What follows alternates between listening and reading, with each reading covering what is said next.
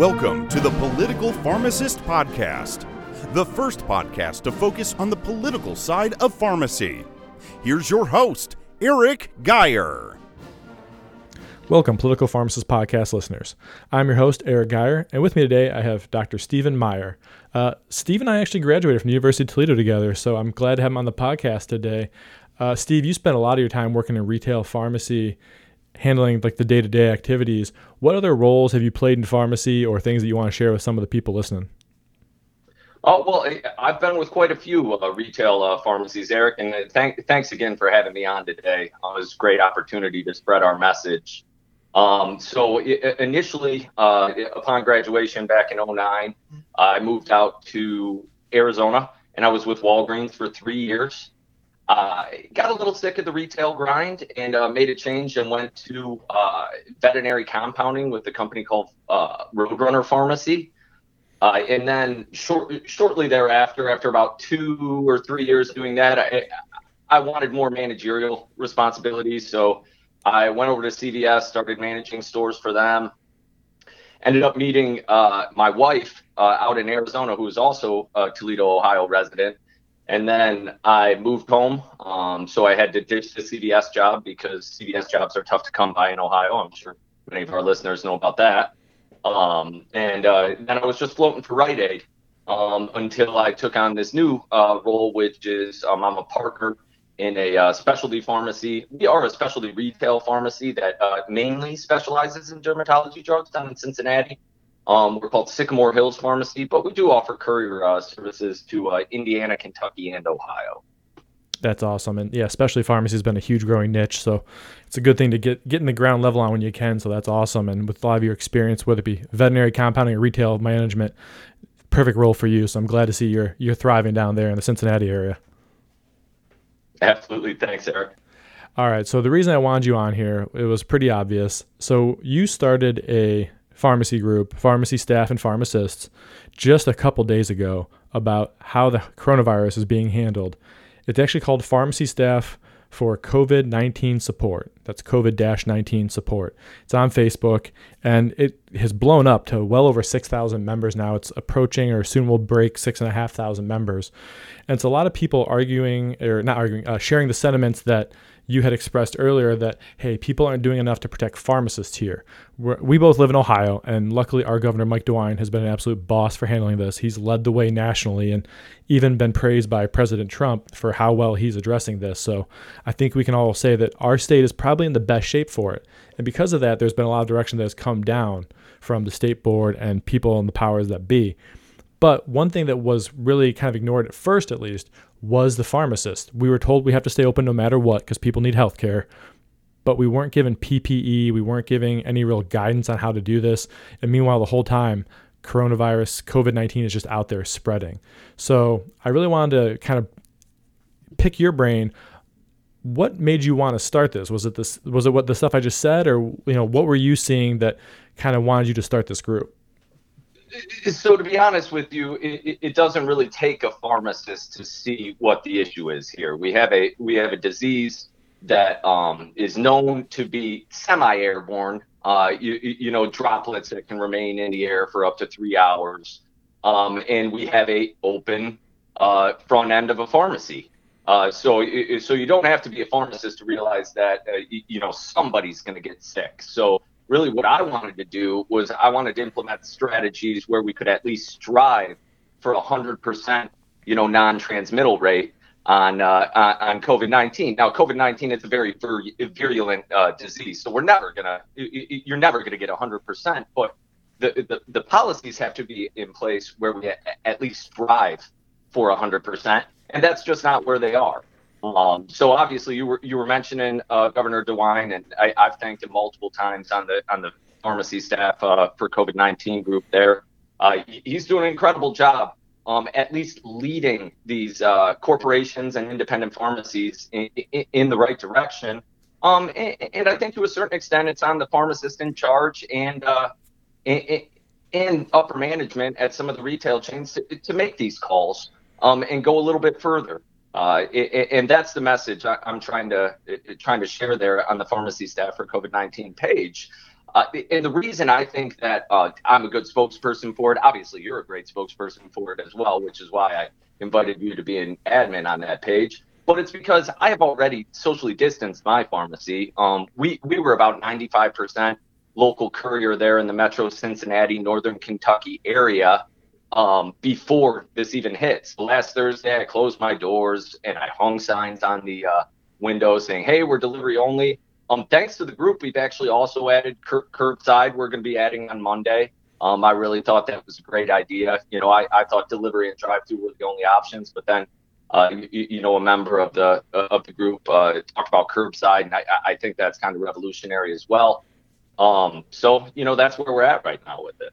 Yeah, and that's kind of the reason I'm glad you mentioned the group and how it gave you an idea right there. That's why we wanted this. As pharmacists, we want to know what everyone's doing, whether it's a mom and pop independent, whether it's the 3-letter chain that is dominating pharmacy. We want to know what's going on so that we can help better protect ourselves and our patients. Because if we get sick, they get sick. Like, we have to interact with them on such an intimate level of handling their medications, even wearing gloves, what have you. We're still breathing around it. There's still counter spaces. We can take all the measures we want, but we're still interacting with them. And that's why I'm glad, since obviously you manage a specialty pharmacy, you're really doing what you can to protect those patients. Because if somebody has something like eczema, psoriasis, or some sort of immune-mediated skin issue or immune-mediated any issue that's needed by specialty pharmacy, they're automatically high risk. So that's a great step for you to make sure you really protect your patients. And I'm glad that the group was already beneficial to you. That's awesome. What are some of the other ideas you've seen float around that you really liked in the group that people are sharing? Oh, well, I mean, there's several. It's tough to pick out just one or two. I did want to briefly mention before going on to those ideas that we're also trying to support inpatient pharmacists. I understand that they're kind of being brushed to the side when it comes to the use of PPE. True. And in light of Trump invoking those wartime powers where he can force businesses to start producing this PPE, we need, a large percentage, not a large percentage, but a percentage of that PPE to be designated to pharmacies. Yeah. They've already told 3M to ramp up production, but there's plenty of other people that produce things that are not masks that can easily source, maybe not easily, I don't know the supply chain, but that can source the products to make masks and then convert over to maybe making some masks as well. I'd really like to see at a minimum, these are some of the ideas that I've stole off the page, if you will, but at a minimum, you want to see, maybe that plastic draped over the front. I know that is going to scare patients. But really, we shouldn't be thinking of it as a scare tactic as much as, hey, we mean business. You see this plastic draped over the front, and we say, hey, go to the drive-through only or wait in your car and we'll bring it out to you. And you say, oh, these guys, this is a serious disease. Maybe I should be home. Maybe I shouldn't be just out and about running my errands, acting like, everything's fine until it affects a member of my family. I think what I'm seeing mainly in Northwest Ohio is, unfortunately, the patient population under 35, because it's so widely known that, very few people under 35 have died. Well, just so you know, in the United States, there was a 19-year-old that died this week. Yeah. So I definitely don't want people out there thinking they're immune to disease just because they're under the age of 35. So it's really to raise awareness too, which is why I made it a public group. Now we're shooting for pharmacists and pharmacy staff mainly in there, but I really think that anybody with a level head that understands the cause, that wants to protect the community, should be behind our cause. Yeah, and we've tried to limit it a little bit, and we have a couple questions of why people want to join to make sure. So we're filtering that as it is, but when you get thousands of people inundating you, it can be hard to kind of limit that. So there are a few patient advocates and people like that in there as well. One thing you mentioned as well, and you said the plastic sheeting would scare people. I always think back to like a car seat analogy or a seatbelt analogy, where people get in the car, they're like, well, I don't need a seatbelt. Well, you might. It's that little bit of safety we use to protect ourselves. Sure, you drive a car 10,000 times, but all it takes is that one time, and you need that seatbelt. It's literally life or death. And the plastic sheeting is probably more preventive than even that. It could probably stop a lot of infections up at a pharmacy. I'm a little torn on it myself because there's that scare factor, and we have heard where there are some pharmacies in our state of Ohio that are telling people no, they can't wear PPE as pharmacists, which should be just a basic accommodation that can be made. And I know at least one case, it was a pregnant woman who was told she can't wear PPE. What are some of your thoughts on the PPE aspect of this, if people have it? Well, if you can access the PPE, which I know is really trying, and why I'm kind of distancing myself from promoting the PPE is because it is so needed by the people that are actually, intubating. Good point. In the hospital, and we are at a lower risk than somebody that's putting a tube in. So I've been trying to play off the PPE, but now that with this. And forgive me, I don't know the exact name of the act that Trump enacted the other day. You might be able to help me with that. But basically what it does is it allows non-producers of PPE, the government to tell them, hey, you got to start making us some PPE. So if we get PPE, of course you should be able to use it.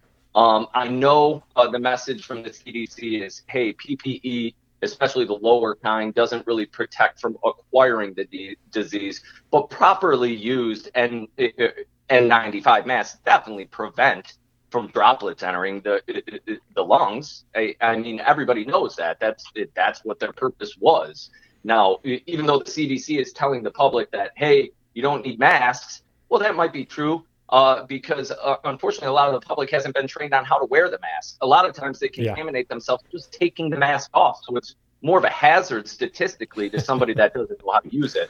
But we're trained medical professionals. We know how to use PPE. We know when to change PPE. So if you have the PPE and anybody's telling you not to put it on, and you're in a front-facing setting, whether it even be the cashier at Kroger, and I'm sorry, at any grocer, I shouldn't specifically say that company, but nonetheless, whether it be a cashier. Or anybody, if you have the PPE and you are trained on how to use it, you should be able to use it. And I believe that's why the governor just put that in the implementing infection control protocols there yesterday, that corporate cannot tell you to take that off in Ohio now. Yeah, and if people want to know what we're referring to with Ohio, if you go to the Ohio Pharmacy Board website and Google Ohio Pharmacy Board coronavirus, they have some amazing documents of the changes they've had, when they've been enacted, with dates and what have you. Highly recommend, if you have any concerns for your state, if you're not in Ohio, that you take that to them as at least a template of, hey, look what's being done here. And they've been praised for what they've been doing in this state. Definitely something that should be shared around quite a bit. Obviously, exposing people to coronavirus is a huge thing, and we get exposed to tons of stuff here. At first, you were a little upset with the way the governor didn't mention pharmacists right away. He's kind of come around on that with at least some of the things they've enacted with the State Board of Pharmacy. So definitely give him some praise there. But I don't know if you heard this, even Joe Biden in a PBS NewsHour after he had won some of the primaries came out and actually thanked pharmacists. Did you hear that? I actually didn't hear Biden's comments, and I just I want to clarify something. Yes, I was pretty passionate about that initial Ohio coronavirus task force with Amy Acton and Governor DeWine not speaking about pharmacists, and that's why I post that as one of the first posts on the COVID-19 page. But it's not like woe is me. Yeah. We're important. It's just that, hey, why aren't you thinking about this? Has anybody spoken to you about this? I mean, you have to think Trump was just, what was it, on Wednesday of last week or Thursday of last week? Might even been Friday, where he had all the CEOs from all these major retail chains there. And you have to believe that somebody said, what are you going to do to protect your employees? Yeah. And obviously, nothing came out of that. Now, I wasn't in the meeting. None of us had notes from the meeting or minutes from the meeting, but I have to assume that it was at least discussed or thought about and not discussed intentionally. So the fact of the matter is, nobody in a retail chain should be considered replaceable. Yes. And what they're going to find out here in about what is the incubation period? Up to 14 days. In about 14 days, they're going to find out, wow, we really made some missteps, because that, for instance, pharmacy that one of our cohorts, Tristan Hill, works at, does 1,000 prescriptions a day. Tristan Hill goes down. What do you do? I've seen retail chains say, oh, okay, so you lost a person, so we need everybody else to work extra hours. Wait a second. Are we going to close and disinfect, or are we just going to ramp it up? Are we going to put any barriers in place? Because clearly he got it. Well, not clearly, but more than likely he got it at work, right? Yeah. I mean, the guy goes from work to home. And Tristan, sorry to call you out on here. I don't know if you're going to listen to this, but nonetheless, when Tristan Hill's pharmacy goes down and there's no longer 1,000 prescriptions going out the door, who's going to pick that up? Who's going to have the adequate staffing to pick that up? I know this is the time of year when corporate loves to cut hours. And Eric, weren't you affected by that recently? Yeah, I was too, and I was doing a similar volume to what Tristan was doing. Some of the PBM changes drastically killed my pharmacy's rate. But to your point, when we were filling 700-800 prescriptions a day, that's a lot of people walking in the door. We've got 3-4 pharmacists, upwards of 10 techs there. There's no way we can actually follow any sort of social distancing guidelines when you have that many people crammed into what's essentially a neighborhood corner store pharmacy. I mean, we were bigger than most, but if you even double the size of a normal pharmacy, you can't keep that social distancing and also help people at the same time, which is then, we're infecting each other, we're passing it on. All it takes is that one person that gets sick, and it's just going to incubate there. And like you said, for 14 days. I've heard from somebody I know pretty well who works in the Seattle area that obviously Seattle's been impacted as much as any city in this country has, that they're expecting this to really ramp up and maybe peak in 6 to 8 weeks. So we're not talking, like you said, like a couple days, couple weeks here. We're talking almost upwards of a month and a half, 2 months before we're going to see this really peak if drastic measures aren't taken. I don't know if you have heard similar things where you work, but that was just something I heard that I thought, wow, that's kind of eye-opening, but hit exactly what you said. Yes, it's sad that it's going to it probably unless we can keep invoking change here, it's probably going to take some of these very large stores like yours or Tristan's to close down before people are like, oh wait, so we can't just put Joe Smith back there to count the pills. I think, unfortunately, some of our politicians do not fully understand the role of pharmacists, and you can't just graduate them early like they are in Italy right now with nurses. Yeah. Which I don't know how I feel about that either. That's pretty scary if you ask me. Yeah. They've never intubated somebody once. Let's go ahead and graduate you because people are dropping like flies out there. So, I mean, we need to change, and we need to change, I would say, by Monday or today. The sooner the better. Yeah, let's make it happen today. With emphasis on there's nothing. I mean, when you're a pharmacist in charge, your job is to protect your patient population and to do well upon them, right? Yep. That's the oath we all said we were going to abide by. Nowhere does it say unless corporate tells you not to. So it's time for people to stand up and make these changes, and then make them tell you you can't do it. Yeah. And make sure when they tell you you can't do it, say I want that in writing because I think I have a legal right to protect my patient population. And make sure when you are submitting, hey, this is my protocol for mitigation of COVID-19, submit that in writing as well. So that way when they tear it apart or tear it up, you have a copy of what you presented them. You're going to want that. Yeah, and I think that's key what you hit on. Document everything, especially as pharmacists. We do a good job of documenting everything on prescriptions, hard copies, MTM claims, what have you. But we don't exactly do the best of advocating for ourselves and documenting it. So many times you hear, well, they told me that. Who told you that? Well, my DM. Do you have it in writing? Do you have a voicemail? Then it didn't happen. That's unfortunately how the legal aspect of this all works. So I definitely want people to keep that in mind of, communicate via email. If anything, that's probably a better thing because you can send that email. You don't have to be face-to-face with them. You don't have to interrupt any phone calls that you're getting in there. I mean, it's the perfect way of doing that or texting somebody so you can kind of multitask, which we're all forced to do at this point beyond even our recognizable abilities to do so to help address this major outbreak. And I really like the fact that you said hey, if you have a plan, submit it, because I bet you more than not, if any of these pharmacies see someone who cares enough to come up with a plan of here's what I'm doing, I don't see them shooting that down, especially with where we're at right now with this. We're talking about, trillions of dollars being pumped in the economy just to kind of prop up Wall Street. And I think as I look here right now, it's already just plummeting down. So we're trying to stave off what could be the inevitable.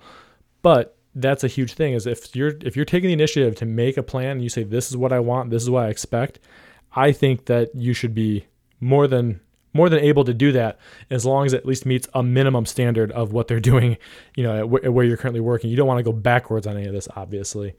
You had also been a huge advocate for using drive-throughs and kind of like you said, that curbside pickup, which I love.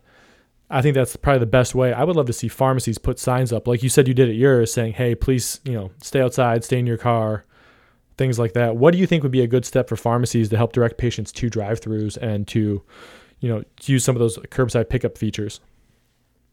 Well, I think it's inevitable in the next week or two that we're going to see some type of not security officer per se, but some type of employee at these large chains that's going to be outside the front door, regulating the amount of people that come into the store, and that's for good social distancing. And it's also so people don't run on the toilet paper aisle. Yeah.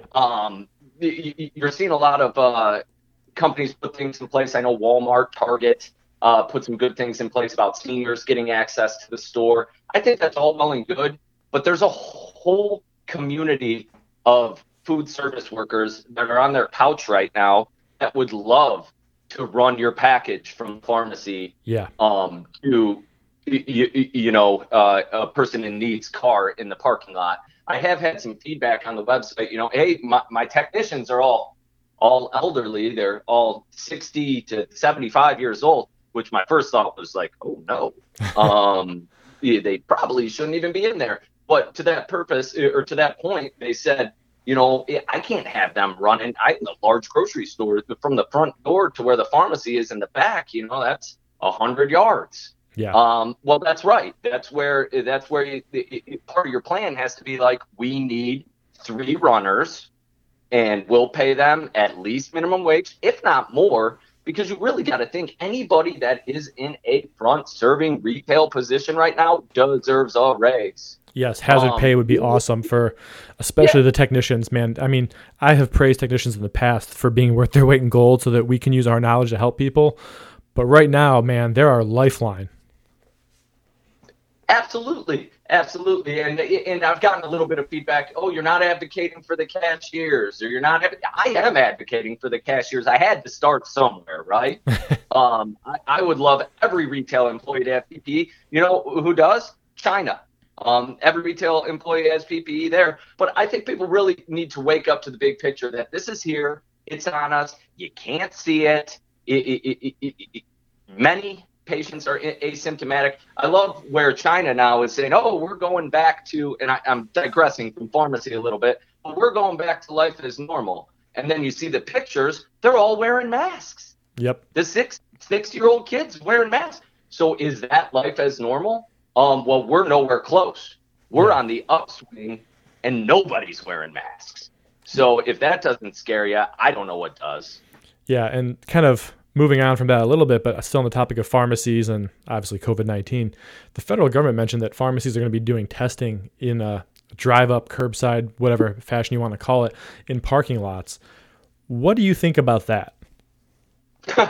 Well, I think it's a great idea, but those type of places, you're going to have people double dipping in that line. If that front door is open at Walmart, and let's say we're doing that at a Walmart parking lot, there's going to be people that are going to be waiting in line, and they're going to send their kid out the back seat. Hey, run into Walmart really quick and get this item. True. Well, you have known carriers of COVID-19 in that vehicle. You have an open store, and then you have guys out there in hazmat suits taking the test. So where's the disconnect here? These are all on the same, quarter square mile there. Yeah. It's all on the same campus. Where's the disconnect? I mean, if you're going to protect them outside, you definitely got to protect them inside too, wouldn't you think, Eric? Oh yeah, I agree. I think that I don't know how the setup's going to work, especially in some of these smaller footprint models. But if you have something big like a Walmart parking lot, they need to establish a line and they need to make sure they have people who are really keeping their eye on the people in their car. Because if you're at high risk and you have the authorization to be tested, we need to treat you like you're infected. We should all act like we're infected, to be quite honest, to protect everybody. And that's why the social distancing is in there. But I mean, that's like you said, that was one of my worries was, yeah, that's great. They're going to come in and get tested. I love the access to it. I love promoting pharmacies as being a place you can come get tests, but I'm worried once they leave the car. Correct. I think that's all of our worries. And maybe that's why we need to get a little more stringent on the social distancing, maybe mandatory lockdowns in areas where it's not really popped up yet. Yeah. Just to really wake people up, and also to buy us some time to produce this protective equipment. I mean, I'm gonna give them the benefit of the doubt that somebody right now, whether it be because of our page or because of the message or just because of simple logic, is out there producing PPE with the intention of giving it to pharmacy staffs or retail employees in general. Yeah. There's probably somebody out there doing that right now, but we need time. So until that time, it really should be the healthy that are out running around. We are a nation of giving, right? I mean, we have all these charities, all these organizations that give. So right now, what Americans need to give is, if you're over or if you're under 35, 40 years old, no comorbidities that make you more likely to have complications from COVID-19, then you got to be the runner for the family. You got to be the guy out there doing the missions. You got to be the guy not infecting pharmacists. So that's the message I really want to get out. And you need to be using the hand sanitizer when you're coming in contact with people, or picking stuff up you don't know where it's been, or washing your hands, doing that sort of thing. I went and got something the other day that we had to have for our house here, and we came home, we had this box from Amazon sitting there, and I'm going, oh, I don't know who that came from. I don't know who touched that. So of course, we had a Lysol wipe here. I just wiped it down real quick and wiped my hands, threw it out, because you have no idea who's touching stuff anymore, and it's a little scary because, like you said, it is invisible. I'm not trying to fear monger everybody here, but these are the type of precautions that if we do this and we can stop one case, if you stop one case, there's an exponent that goes with it. So every time you stop a transmission, it's huge. Again, not trying to fear monger here or scare anybody, but you have to think of those things when you're working. Like when you tell someone in a pharmacy, oh, just put your PIN in. Okay, should probably wipe that down. So make sure that, I would tell them, maybe hit credit so there's less buttons being pushed, less kind of vectors of transmission at the pharmacy, for one example. But then you have the issue of, if everyone's pushing credit, everyone's hitting the same button. So I don't know where that balancing act falls in exactly, unless you have any ideas on that part. Well, I'll tell you, transactionally, that is the main place where we're worried about transmission now. I mean, Ohio basically said, don't give immunizations at this point, when they said, hey, you have to be following universal precautions. Just so everybody knows, universal precautions just means the use of PPE, and appropriate PPE depending on what type of infection we're dealing with. So we're dealing with something that's potentially aerosolized. So in my mind, that means gloves, mask at a minimum, and probably goggles to prevent it from, getting in your eyes. So unless you have that, you really shouldn't be giving immunizations right now. So really everything we're talking about right now is, hey, how can we make that transaction better? I've heard, oh yeah, wear gloves. Well, the people that say that, they're right, but you have to realize how many transactions there are. Let's talk about that pharmacy that's doing 1,000 prescriptions a day. That's probably, about 1.5 prescriptions per order. So about 650, actual transactions a day. That's 650 opportunities to spread that virus. And like you said, this is exactly how I explain it to my staff. You have COVID-19. Now, when I told everybody when they came in on Monday that they had COVID-19, believe me, I saw some eyes really wide.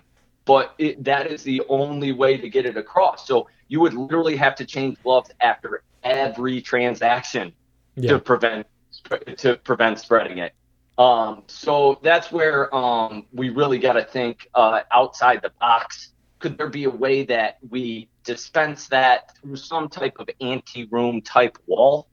that we can construct. And these are more future things. I mean, obviously drop cloths and things like that are good now, but is there a sterilization step where we can ensure that packaging does not have the virus on it when we hand it to the runner for the runner to run out to the car, or when we hand it through the drive-through window? And that's what I worry about. I'll tell you, I picked up because I'm big on supporting the restaurants that remain open here in Lucas County.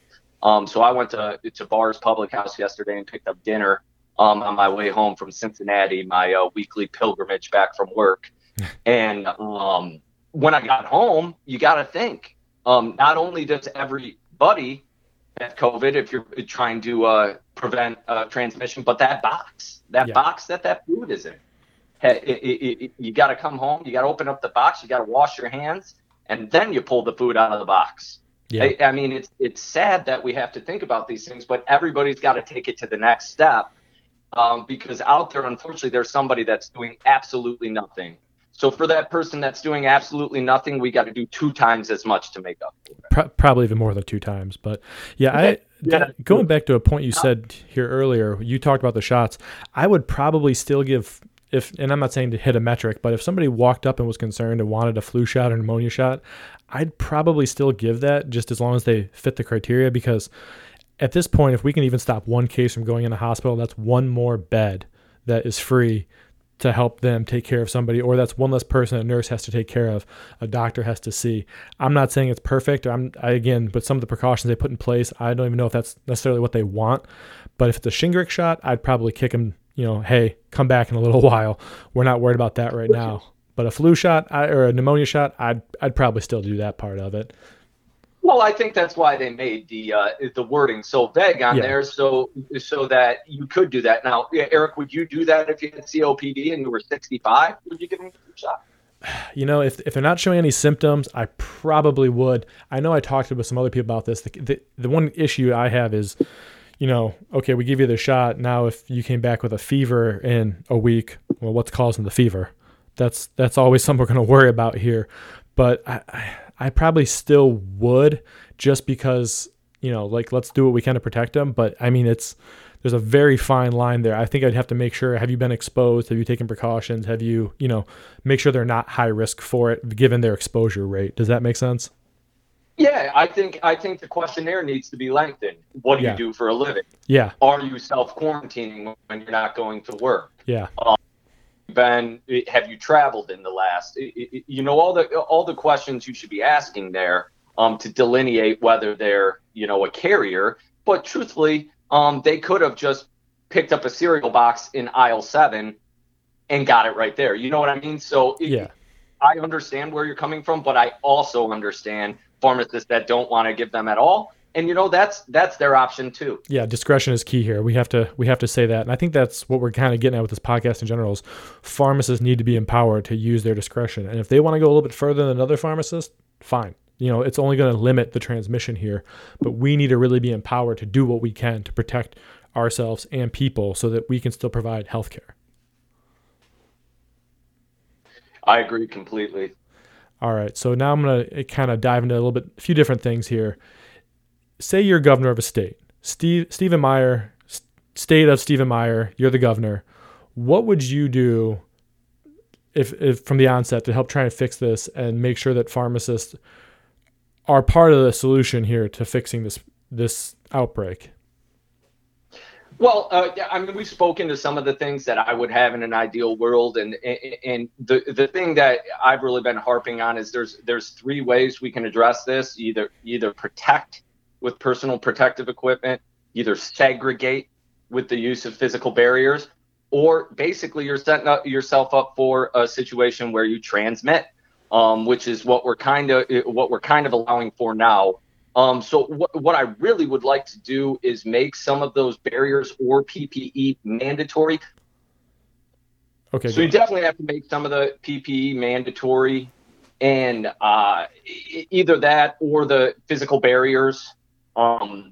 And you do have to have the option, though, where if a pharmacist in charge says, hey, we can't comply by this, and I have a patient population out here, in this small town of 300 where I'm the only option for these guys and I can't comply with this, Well, build in an opt-out clause. Yeah. But that opt-out clause cannot be signed by the CEO of a three-letter pharmacy. That's got to be signed by the pharmacist in charge. So I think we just have to go the next step and either protect with PPE or segregate with physical barriers and just make that mandatory. Now, if you make it mandatory, we're going to have that opt-out clause. I know there's probably people listening right now that are saying, no, you can't do that. I need to serve my patients. Well, that's fine. You just fill out a simple form, opt out of those guidelines. But what it's going to allow for it's going to allow for the pharmacist in the large retail chains to be empowered by that,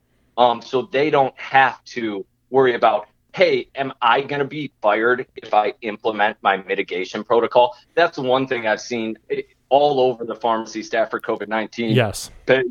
Is I am worried about retaliation. Steve and Eric, please make this a private group and I'll tell you all about it. Well, it doesn't spread the message if it's a private group. We want, I would love Hayward Donegan and Larry Merlo. I'd love them to click on my pharmacy staff for COVID-19 page. And you know what? This is me inviting them to do so, because I think they need their eyes open to what the issue really is at hand.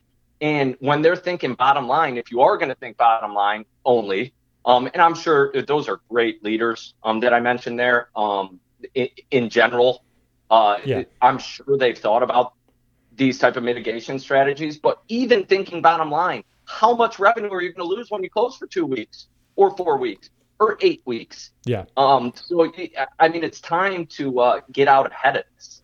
Yeah. And you know what? The one thing I will tell people too, this is why you need to join your state organizations. I've been in contact with mine. I know Ohio Pharmacists Association. They've been leading the way with a lot of this and who they're contacting, whether it be the Ohio State Board of Pharmacy, it's DeWine's office, what have you. They're sharing a lot of that, and that's why you're seeing direct impact. In fact, some of the stuff in the group for the pharmacy staff for COVID-19 support has gotten to them, and they've said, oh, crap, we're seeing that, and they forward it on. And then that's why you're seeing the implementation, the rollouts from the State Board of Pharmacy. So we're seeing direct impact from this group. So again, Steve, thanks for starting it. It's huge. I'm sitting here right now and my Facebook's up and it's just blowing up with alerts from this thing. But it's a good thing, right? We're getting the message out and we're seeing positive impact. In fact, we even put some letters out there that you could use to write to your state board that kind of show what Ohio's done to lead the way with some of this, and to your employer to show, hey, here's what Ohio's doing. So if you feel scared at all, we're trying to do what we can to put some like generic wording out there in a letter that you can give to somebody to help express your concerns and show based off fact and precedent what has been done. Now you still have to like sign it, print it off, or copy and paste it if you're sending it to somebody. But that's, I mean, if you can't take the time to do that, then I can't help you. I'm sorry, especially when it comes to this pandemic. So we've put that out there. There's links to it. There's even links to a New York Times article that shows how high risk pharmacists and technicians are. We're in one of the upper quadrants of it. We're actually very similar to nurses, ironically. So that's something to think about when they keep mentioning nurses. Pharmacists are right there. We're a little below, but it's incremental. It's not very much. So Steve, hey, thanks for coming on the podcast today. I'm really, really, really glad that I've known you for so long that you're taking a strong stance on this, and that what you're doing and what I'm trying to help with here are leading to effective change to help protect pharmacists, pharmacy staff, and most of all, our patients and the overall transmission of this. Absolutely. It's my pleasure, and I look forward to future podcasts there, Mr. Geyer. Thanks, Steve. If you guys can, share this episode so we can get some of these concerns out to people. This will help pharmacy and our patients, which is key here. Also, if you can leave me a 5-star review, I know I hate asking for it, but it helps people find stuff like this. Otherwise, thanks for listening to the Political Pharmacist Podcast, your prescription for pharmacy and politics.